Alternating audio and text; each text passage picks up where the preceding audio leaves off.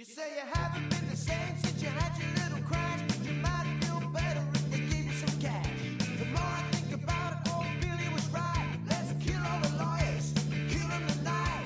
You don't want to work, you want to live like a king. It's me, it's Ernest T. Hey, Ernest T is here. Hey, man. How you doing today? Good. It's time for another episode of Two Marks and One Mic. Or Two Marks, One Mic. However you want to say it. Doesn't matter. You know, as trial lawyers, every month we get an issue of the Tennessee Jury Verdict Reporter, and I go through it to pick out, to really make me feel good about my cases, because there's some cases in these reporter that are just cases from hell. Well, and you know, there's one in here particularly this time that we both kind of taken a look at that gives us an opportunity to talk about what comparative fault means in Tennessee. And what slip and fall premises liability means in Tennessee. Right. How many times do you take a phone call where someone calls up and falls in a business and thinks they're automatically entitled to their medical bills being paid? That's right. Yeah, we get those frequently. So just because you fall on somebody else's property does not mean automatically that the property owner slam dunk that no, they're responsible. It does not mean we that. have to show that the property owner knew or should have known about a defect in the premises. For example, an easy example would be raining outside, leaky roof, puddle in the floor that they knew about, they never did fix. You walk in there, slip in that puddle, and hurt yourself. That's an example, a slam dunk case where the property owner knew or should have known about that puddle in the floor. Now, that's correct. But it's not even slam dunk. That's not even slam dunk. That's not even slam dunk, because premises cases can be difficult. So that gives us a basis. The facts that you just talked about is that shows that one of the elements that you have to establish in a premises case is that the owner of the property or the person that's renting the property, whoever's responsible for that property, had knowledge of that defective condition. So that's just one thing, knowledge. Whether the knowledge is actual knowledge or existed for a sufficient period of time that they had constructive knowledge that they should have known. So that's that first element you're talking about. And this case today we're going to be talking about is a case that happened at a bar, which is always a bad sign. Cowboy Saloon in Columbia, Tennessee. Cowboy Saloon in Columbia, Tennessee. The plaintiff parked with his girlfriend at an adjacent parking lot at a place called Tobacco for Less. So you could probably envision where this saloon is next to a store called Tobacco for Less. Yes. He parked there, he walked in the bar. Now, whenever you have a bar and alcohol is involved, either a plaintiff or a defendant, how many beers do they typically have? Well, they always have 2 beers. 2 beers, and always 2 beers. Yeah. Now, why not just 1 beer? Well, because you can't just drink one. Very good. It's like a lazy potato chip. Okay. So why not 3 beers? Well, because then you get over the limit. Right. So every 34 years, plaintiff or defendant, my client or the defendant driving a car, it's always 2 beers. It's always 2 beers. Well, in this particular case, it was 2 warm beers. Exactly. It was 2 warm beers that he didn't finish. And remember, in this particular case, is that when this guy walked from this parking lot of the tobacco store next door and walked into this bar had a sign out by the road where they actually had an extension cord to light the sign. Classy place. So what in this particular case, what this defective condition was this extension cord that went out to the sign. Yeah. So this guy leaves the tobacco store parking lot, with his girlfriend, steps across this extension cord, and goes into the bar. Okay. The bar. So he orders a beer. It was warm, so he didn't finish it because he knows that he can't be drunk and have a claim. Right. So he orders 1 beer. He says it's warm, so he didn't finish it. He orders a second beer. There you go, 2 beers. 2 beers. And he didn't finish that beer either because it was warm. Exactly. So I'm kind of going, okay, all right, that sounds okay. You had 2 warm beers. You didn't finish it. So what happens next? Well, so at least the facts in this case, he decides to switch to moonshine. Yes, moonshine. He had moonshine shots. He had moonshine shots. With his friends. Now, the facts that's reported, it's unclear whether the moonshine shots were purchased at the bar or whether somebody had brought it in a jar. Exactly. So it's a Cowboy Saloon. Of course, the Cowboys brought it in. But it's a good point about the second thing was about the extension cord. Yeah. Now we know that this bar had notice of the extension cord, so that's established because they're the ones that put it there, and the facts suggest that that extension cord had been there for a long, long time. The owner of the premises have got to know about the defect, either did it themselves or had known about it long enough where they should have fixed it. So we have that check mark right there. Exactly. So that's a plus for the plaintiff. Negative for the plaintiff for shots of moonshine. Okay. Right. Okay. Plus for the plaintiff, he walked in without hitting the cord. The cord out there.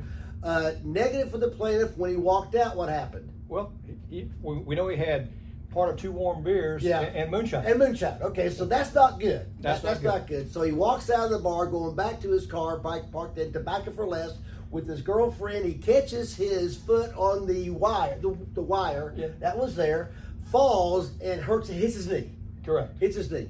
Now, his girlfriend said that when he fell and hit his knee, his shoes came off. His shoe went up in the air. And there's an expletive, I think, that was associated with how that happened. Okay, so we don't know what that is. Well, still, so the girlfriend sees a shoe flying up in the air, but if you fall, if you trip and hit your knee, just the physical ability to have your shoe go up in the air. I'm not sure what happened with that, But he hit his knee, and he has a road rash because of that right there. Okay, So what we know about this case, if we look just at the facts and don't comment at this point on how truthful or how believable these people may have been, what we know is this condition existed. Right.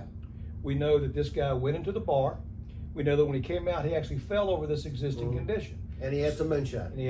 So what does a jury do once they have these facts? If you look at just those bare facts, it looks like, gosh, the condition existed. The bar knew about it. He came out. He tripped over this wire. So the condition that existed that was created by the bar actually resulted in his injuries. There's something in Tennessee called comparative fault. Comparative fault. Back in the day, back in 1992, there was no such thing as comparative fault. There was a case that came out in 1992 that actually established comparative fault, where the jury assesses the fault of the property owner for having that wire out there with the fault of the plaintiff for having moonshine shots and walking out to his car. And I imagine in this particular case, even though the facts that we have don't give us a lot of detail, I'm sure part of the arguments were that the person that ended up falling also had knowledge of the wire because he stepped across it. Right. That does not necessarily mean he had knowledge. His knowledge may not have been superior to the owner's knowledge, but I imagine that was part of the argument. Yeah. The second thing, as you talked about, another thing that may have contributed to his comparative fault is that he'd been in there drinking warm beers and hitting moonshine. Hitting moonshine, right.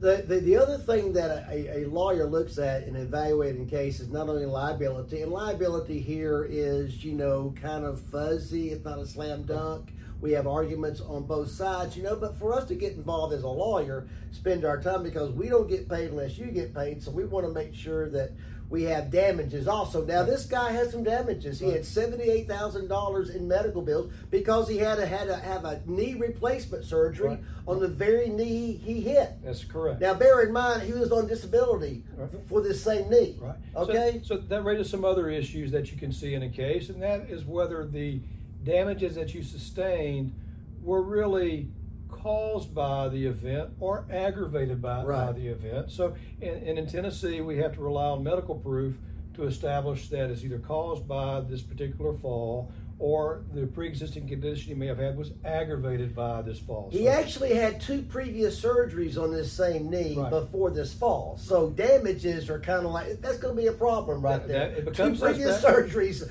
on the same knee. You're on disability for this knee. You're drinking moonshine. You're heading out. You have fall.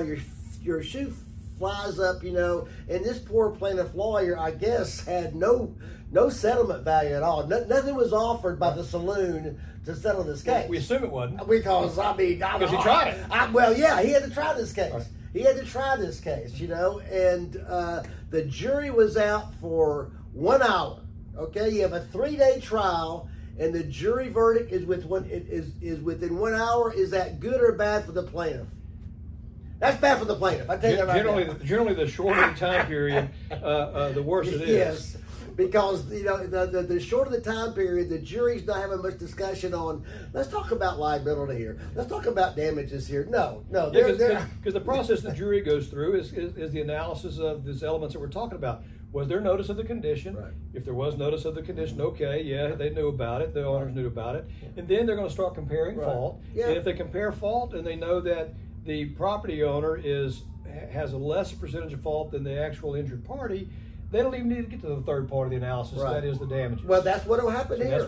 That's what the jury, after an hour, found this moonshine drinking cowboy 90% at fault. That's for correct. his injuries. And 90%. I mean, if you're 51% at fault for your injuries, plaintiff loses. Correct. Okay? Defendant wins. They found the plaintiff was 90% at fault. They found 10% fault, I guess, on the saloon because the wire was there. Right? Exactly right. So that's the way this comparative fault works in Tennessee. We picked this case because it illustrates a few things. It illustrates how you compare a plaintiff or the injured party's fault with the property owner's fault. And this also, we do this in car wrecks too, when you have a question of how an accident may have happened.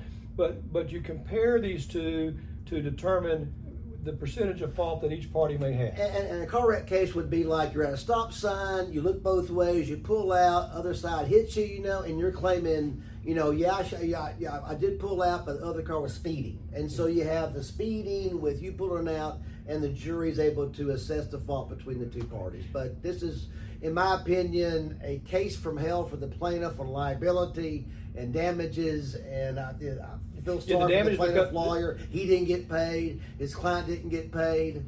But I guess the saloon is still there, serving more beer. And I guess the advice that we need to put out there based on this case is the saloon should sell cold beer. Yeah, exactly. This case would have never happened if he had cold beer. It may not have ever happened with cold well, beer. there'll be need for the shots. That cold beer. So he would have had his 2 cold beers. Wouldn't have been over the limit. Would have gone and gotten his car. That's the takeaway. Exactly. That's the takeaway from this case. Be sure and serve cold beer. This has been 2 Marks and 1 Mike, or 2 Marks, 1 Mike. See you next time.